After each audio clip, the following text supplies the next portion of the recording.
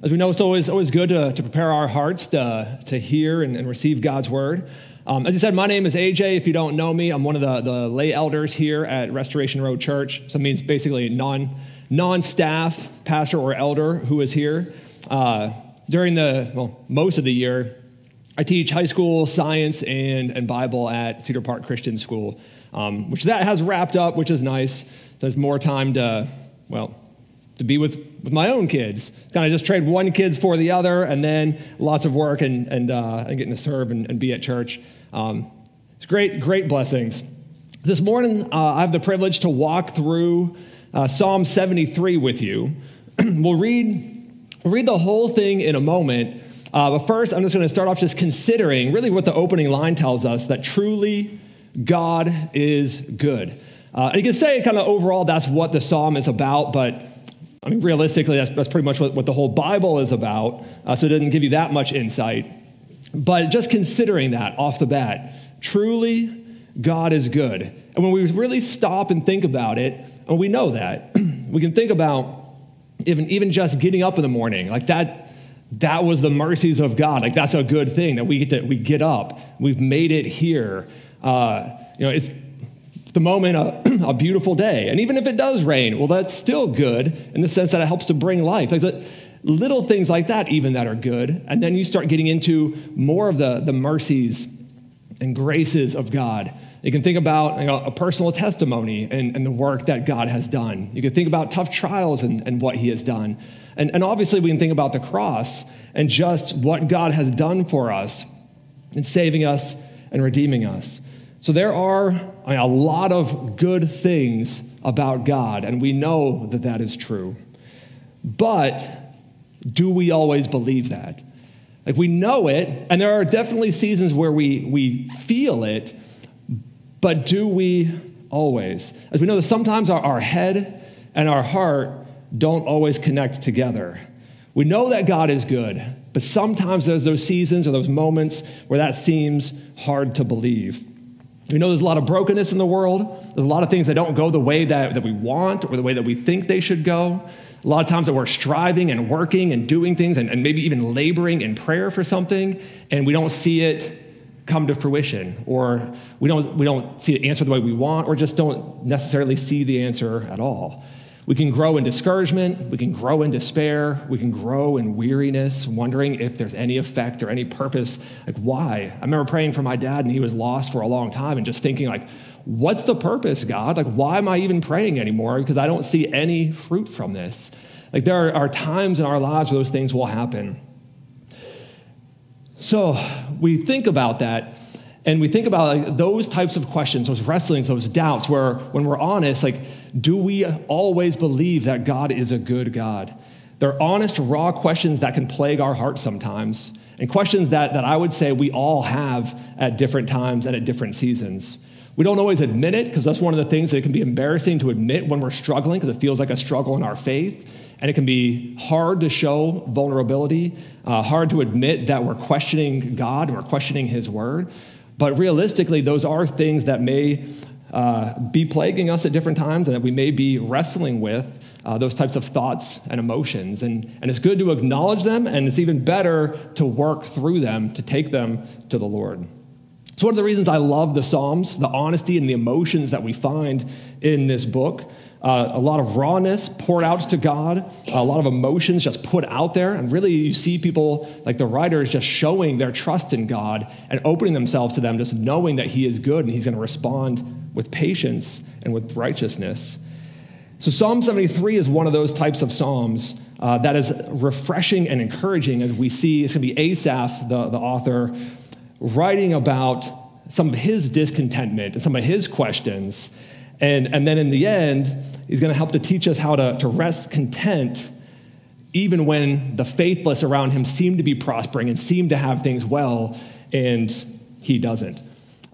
Quick note on that, I mentioned Asaph was the writer of this. So he was what they believe one of the disciples of King David. So I know David wrote a lot of the Psalms. This one was not his, but Asaph, they believe, was one of his disciples. So he's going to walk us specifically through envy and discouragement, and then he's going to lead us to the remedy for that, which is what we find in God. One other thought, just something I think is really cool with this and other Psalms, is how they're written to be songs in the sense that they would sing them together. So Asaph's writing, as it is a personal struggle, he writes it purposely with the idea that he is assuming that the others around him are having the same struggles. So he writes this so that they can sing together, and they can sing of their struggles and sing of their questions, sing that together, and then come to the Lord together. So let's read Psalm 73, and then we'll break down a little bit more. So Psalm 73, truly God is good to Israel, to those who are pure in heart. But as for me, my feet had almost stumbled. My steps had nearly slipped, for I was envious of the arrogant when I saw the prosperity of the wicked. For they have no pangs until death. Their bodies are fat and sleek. They are not in trouble as others are. They are not stricken like the rest of mankind. Therefore, pride is their necklace, and violence covers them as a garment. Their eyes swell out through fatness. Their hearts overflow with follies. They scoff and speak with malice. Loftily, they threaten oppression. They set their mouths against the heavens, and their tongue struts through the earth. Therefore, his people turn back to them and find no fault in them. And they say, how can God know? Is there knowledge in the Most High? Behold, these are the wicked, always at ease. They increase in riches. All in vain have I kept my heart clean and washed my hands in innocence. For all the day long I have been stricken and rebuked every morning. If I said, I will speak thus, I would have betrayed the generation of your children. But when I thought how to understand this, it seemed to me a wearisome task until I went into the sanctuary of God. Then I discerned their end. Truly, you set them in slippery places. You make them fall to ruin. How they are destroyed in a moment, swept away utterly by terrors. Like a dream when one awakes, O Lord, when you rouse yourself, you despise them as phantoms. When my soul was embittered, when I was pricked in heart, I was brutish and ignorant. I was a beast. I was like a beast toward you. Nevertheless, I'm continually with you. You hold my right hand. You guide me with your counsel, and afterward you will receive me to glory. Whom have I in heaven but you? And there is nothing on earth that I desire beside you. My flesh and my heart may fail, but God is the strength of my heart and my portion forever. For behold, those who are far from you shall perish. You put an end to everyone who is unfaithful to you. But for me, it is good to be near God. I have made the Lord God my refuge, that I may tell of all your works. So taking a look at verse 1 again and thinking about that. Verse 1, truly God is good to Israel, to all those who are pure in heart. And like we said, we know that deep down. We know that truly God is a good God. And the Israelites, who he's talking about here, knew of his goodness. They had not only obviously seen parts of it in their life, but they were commanded to write different, especially the big acts like the Exodus, to write that and to teach it to their children and to sing praises of that and to even have celebrations. That they were commanded to remember his goodness, to celebrate it, to sing it, to do all of those things. So for them, they knew God had redeemed them from slavery in Egypt. He had sustained them through their wanderings in the desert, delivered them into the promised land, and they had promised to establish a kingdom forever through King David's line. So there was, at that point when he was writing, and still is, we know, a lot to be thankful for and a lot to hope for. We can apply the same thing to our lives, where they may have remembered at that point their salvation from the Exodus, or in the Exodus, where we know we have salvation through Jesus Christ, who died for our sins. Taking the penalty that we deserve, rose from the grave, defeating sin and death, so we receive an inheritance that we don't deserve. And God pours out his grace on us abundantly, really on a daily basis. We just take a moment and think about how much we really have to be thankful for and how good God is. We who once were lost now have redemption. We have been saved by the grace of God through Jesus Christ. And he promises to return. He promises to make all things right that are wrong right now. to establish his everlasting kingdom in which we are heirs through Christ. Really, a lot of the same promises that they had at the time of Asaph's writing, we have seen some of those promises fulfilled in Christ already, which is even more to be thankful for, and still some of those coming to fruition, the completeness of it is Christ's second coming. We have a good God. But, like Asaph, we often stumble or slip. Verses 2 and 3 remind us that God's goodness can be easy to miss or easy to forget. Asaph said, "But as for me, my feet had almost stumbled. For I was envious," so jumping a little bit, "for I was envious of the arrogant when I saw the prosperity of the wicked." There's an acknowledgement here of God's goodness, but then a confession. Like he knows God is good, but then there's the confession that his faith is failing as he turns his gaze not to God, but turns them to these wicked but prosperous group. He's saying, I know the Lord is good, but look at these guys. They aren't doing anything right. They're living however they want, and yet they're still living the life. Like they seem to have all that they want and things that I would like and things that I would enjoy. Like why am I here sacrificing and suffering and being mocked for nothing? Like he says, like in vain, when they are getting all of these great things. Kind of is this sense that shouldn't they be the ones to have the hard life and the suffering, and shouldn't I be the one to have the ease and the wealth and the prosperity? And the more Asaph stares, the more his envy grows. And just as a side note, the idea of envy, I made sure I looked this up a little bit. The idea of like envy and jealousy. So envy, according to Merriam-Webster, is defined as discontented longing for someone else's advantage. So that is, you're discontent because somebody else has something that you want. So that's what's causing him to stumble, is he is seeing other people, and specifically the unrighteous, has the things that he wants. One of the tricky things with envy is sometimes it's hidden in a way that we don't even realize it. Like sometimes we have this discontent or this longing for these earthly things, and it may be even infiltrating our hearts without us even really coming to realize it. And that's why it's important to pay attention to some of the warning signs and what we'll get into here, taking these things to God. So we'll hit a little bit more of that in a moment. So after that, Asaph ends up going on a long discourse as he focuses on the wicked and all the things that they have and all the things that they do. One highlight in particular in verse 12, where he says, they're always at ease and they increase their riches. And I think those are two good ones that sum it up, but this idea, always at ease. It's like this peace and this easiness that they have. Like there's this common idol for comfort. Not that comfort and ease is always a bad thing. You don't have to be in turmoil and hardness your whole life. You can embrace those kind of easier seasons where you're resting for something bigger. But he's looking at this with envy, like, I want that ease, I want that comfort, and those riches, those things that they have. And it's easy. So as he does this, starting to miss God's goodness because he's fixed. I mean, his eyes are just fixed on the things of this world. Even though his head acknowledged God is good, his heart, and I'd say largely because of where his eyes are focused, are leading him in a different direction, pointing to their well-fed bodies, their lack of trouble, their increased riches.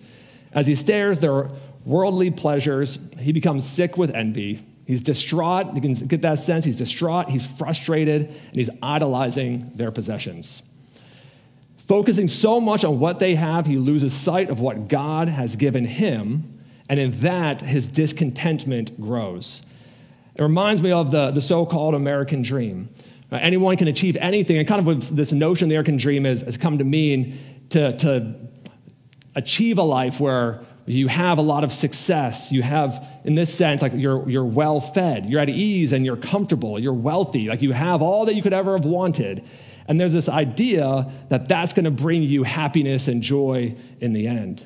And our consumeristic culture tells us this regularly. They tell us that we need these things, we deserve these things, that these things are going to bring us that happiness and joy that we long for.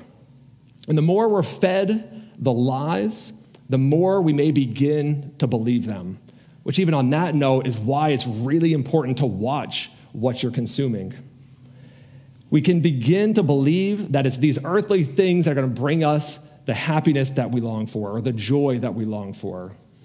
And we can begin to buy into the prosperity gospel even. This idea that with enough faith and a good enough God, then all of this could and should be ours. That's kind of the sense I get from Asaph here. It's like, I'm faithful, God, so why would you not give me these things? Like, why am I not prospering? Why am I not at ease? Like, I'm faithful. Shouldn't I be blessed with these earthly things, these treasures?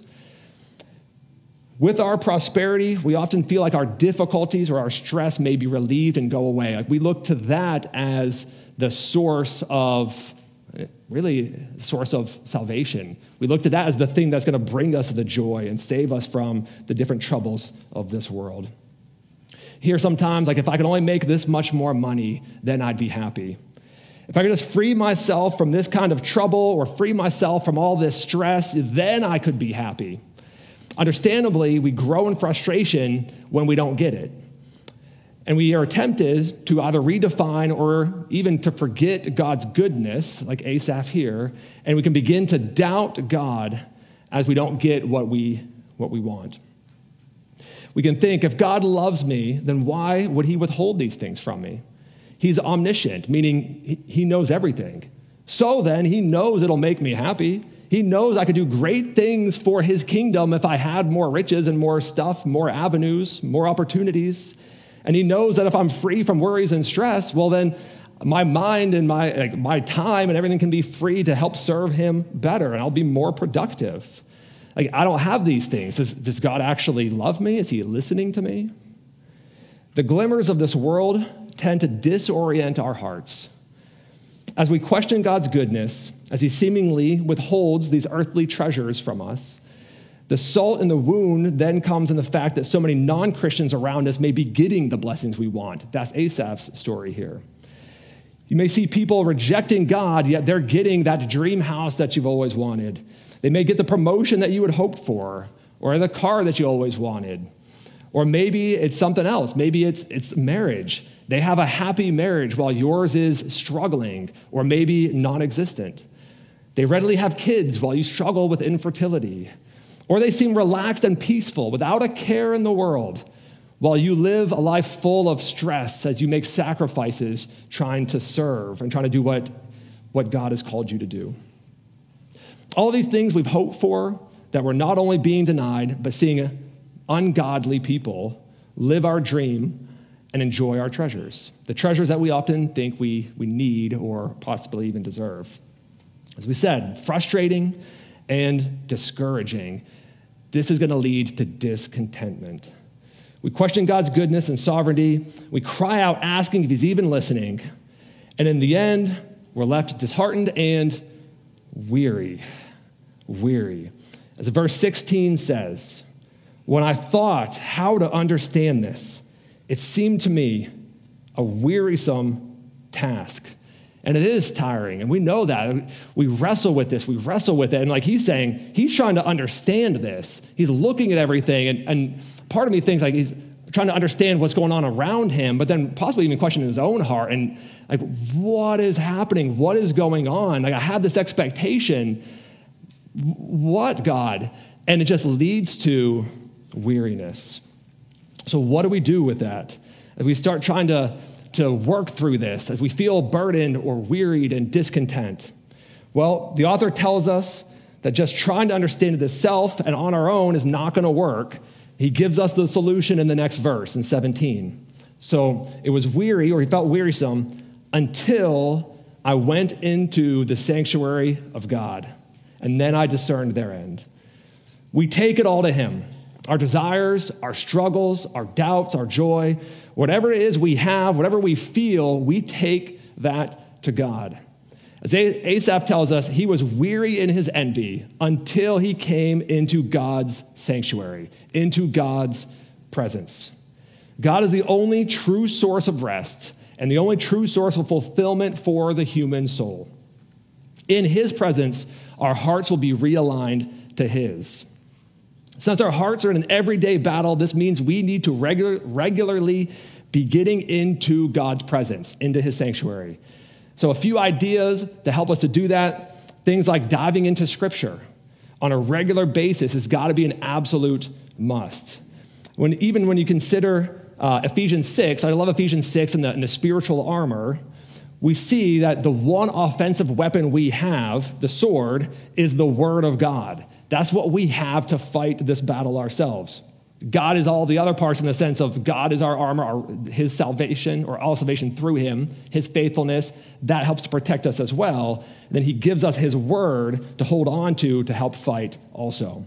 So we must get into his word, meditate on it, remember it. It's memorizing scripture as much as we can. If you haven't practiced that, even just start in little chunks, a good verse that you find encouraging, and just start dwelling on that and just go over it throughout the week. Think about it, repeat it, get that stuck in your head, and that's a great starting point because now we're starting to fix our eyes on Christ.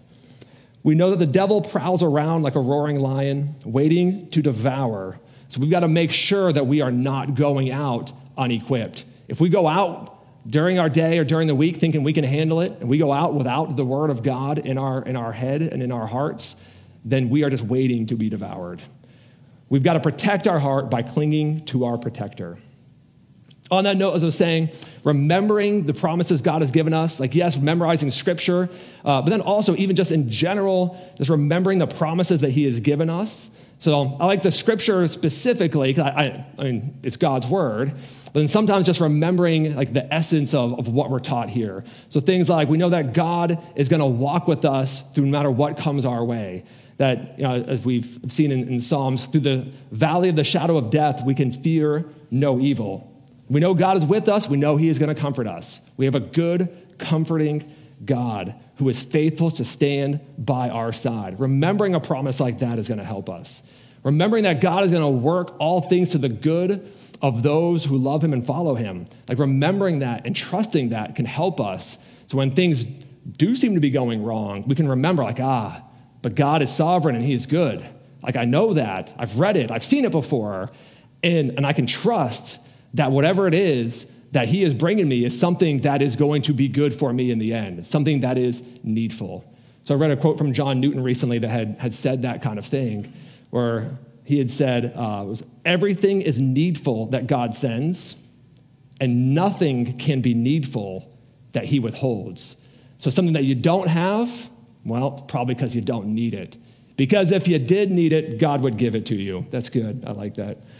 And so we remember those things, and that helps us just as we fight that spiritual battle through the day. Also, filling your head with his praises kind of sounds like the same thing again and again. Just maybe it is, same thing in different ways. But filling your head with his praises, with that I think of like praising God. Where it's like remembering his promises, yes, but even just praising him for it, like thanking him. Like when you see something good, like, oh, thank you, God, for that. And filling your head with his praises. Like the songs that we sing here, absolutely fantastic, and I love. And those are those things where when I'm going throughout the rest of my day and I get those tunes stuck in my head, like that helps to realign my heart. It's so good. It's funny, like my youngest daughter, so she just turned 6, and she has decided that every day we have to listen to This Is the Day, the first song we sung today, because like each day is a new day, and now this is the day that the Lord has made, so we got to sing it again. I'm like, all right, let's do it. Like every morning, let's do it. So she told me I had to make sure I told Pastor Nate and Becky about that. So there you go. So filling our head with his praises also, continually singing his word and having that stuck in our head. And then another one is gathering with fellow believers. Gather and worship together on Sunday, yes, that's great. Also gather and worship together on other days as well. Just being in community with one another, checking on one another, encouraging one another. Whether we're getting together and having meals, or whether even it's just a text message of how you doing, or hey, I just read this encouraging scripture, thought maybe it would help you too.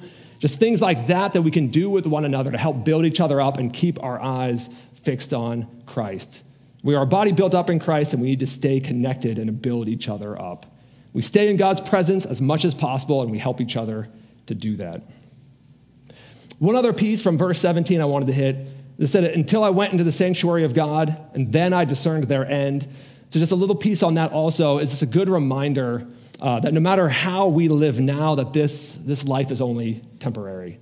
There's going to be a judgment day, and there'll be an eternal dwelling place for us all.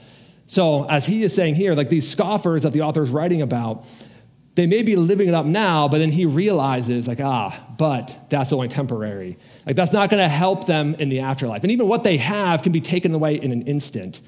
But more so and more importantly, the eternal aspect of it, that it's going to be a bleak ending for those who are cut off from the presence of God, those who are cut off from his inheritance. And so he starts to realize, Asaph starts to realize that's a much bigger deal. Like seeing the big picture, like I really don't want what they have at this point, because what I have in Christ is so much better.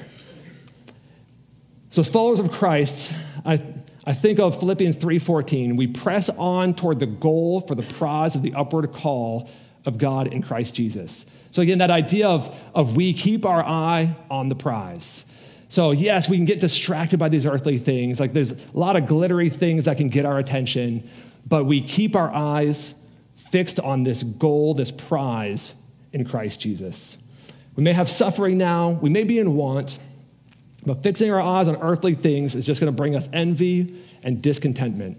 We fix our eyes on Christ, and we find contentment in whatever God brings us, knowing that we have an eternal glory waiting for us on the other side of this life.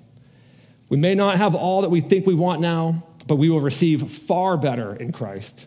We'll see far better in the sense that our expectations will be blown away. So let's not get distracted by what's around the earthly things. Let's not get caught up in envy. Don't let our hope get diluted by these distractions. We have a Savior who has died for us, who has died for our sins, defeated death by rising from the grave, and gives us his blessed inheritance for eternity. And that is far better than anything else anyone may have. It's in the sanctuary of God that our author Asaph turned his focus back to God and has his soul renewed. An extra piece to that, he says in verses 23 to 24, you hold my right hand, you guide me with your counsel, and afterward you receive me to glory.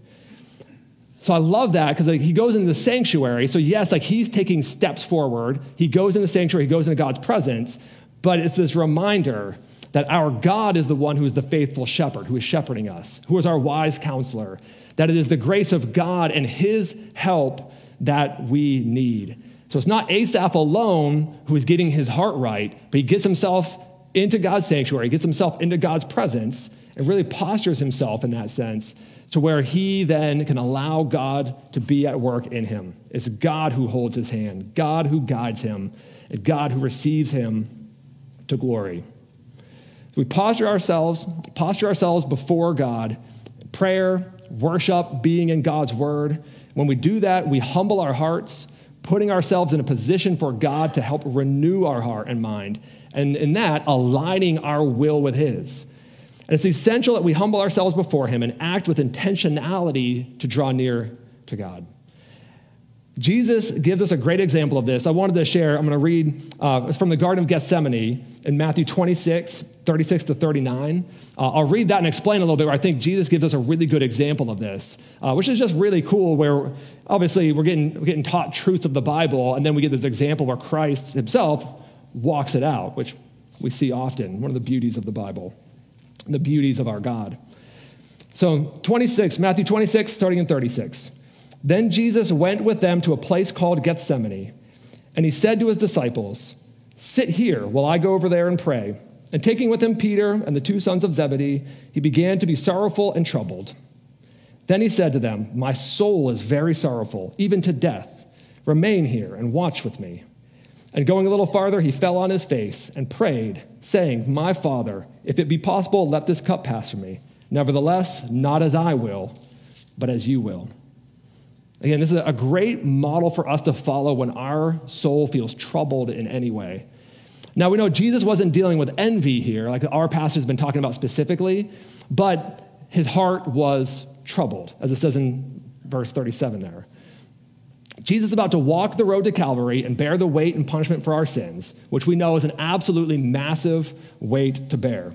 As the hour draws near, he begins to feel troubled and even sorrowful. So as he starts to feel troubled, what does he do with that? Like I read that and one of the things I thought of, I might expect that God wouldn't reveal his trouble. I mean, this idea what? God is having trouble? Like that, maybe that caused a little bit of alarm, or maybe, what will people think if he admits that he's having trouble in that sense?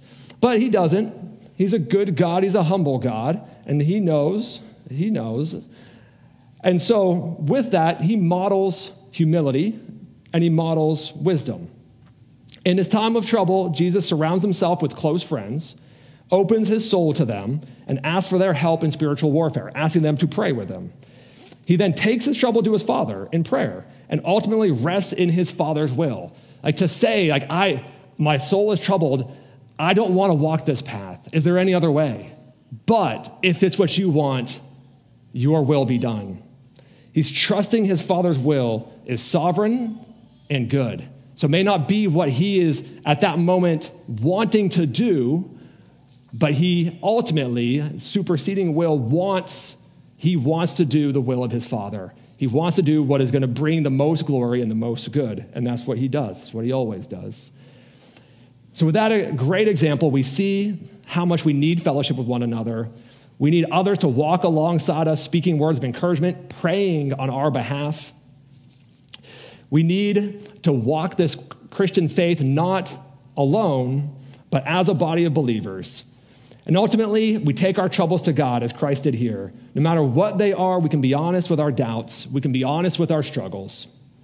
Nothing is going to catch God off guard, and nothing is too big for his mercy. It's when we try to keep them to ourselves and try to understand them ourselves that we become weary, as our text says today. Trying to do it on our own is going to be tiresome. It's going to lead down the wrong road and may lead our eyes to start focusing on the wrong things. But as we open up to God, he will help us to sort it out. He'll sort it out in our hearts and our minds as the Holy Spirit works within us. And it's incredibly freeing knowing that God is faithful to do that. It's not on us in the sense that we don't have to fix ourselves. We can just come to him, and he's going to help realign our souls with his. Like Christ, stay near your body of believers. Stay even nearer to God. Be honest, be vulnerable, and he will be your strength and your refuge. One last thing I wanted to point out here from verse 28. I have made the Lord God my refuge, that I may tell of all your works. Proclaim the good works of the Lord. Proclaim the good news of Jesus Christ. God's blessings are not meant to just terminate on us. After all, we are not the focus point of the Bible. We are blessed to be a blessing, to point people to him. Yes, enjoy God's goodness. Acknowledge it, look for it, remember it. Even journal, write the things down, all the goodness, and go back to that of oh yeah, remember when this happened? That was so good. Remember those things, enjoy those things. Find comfort in the refuge that you have in Christ, but don't stop there. Let it flow out of you. Share the hope you have and bring others to the saving grace of the Lord so they too may be freed from the bondage of sin. And continue to talk of his works within the body, reminding each other, encouraging one another of the goodness of the Lord. And in closing, just kind of tying together the beginning, the middle, and the end, just looking back, we see truly God is good to Israel, to those who are pure in heart. But as for us, our feet had almost stumbled until we went into the sanctuary of God. And so even though our flesh and our hearts may fail, God is the strength of our heart and our portion forever. It is good to be near God. So let's make the Lord our refuge and let's tell of all his works. Please pray with me. Lord, you are a good God. We thank you for your goodness, and we thank you for your mercies, and we thank you for your patience, knowing that we can put it all out there, that we can be honest with you. And even though we may know that we're wrong, we can still say those things out loud, knowing that you are slow to anger and abounding in steadfast love.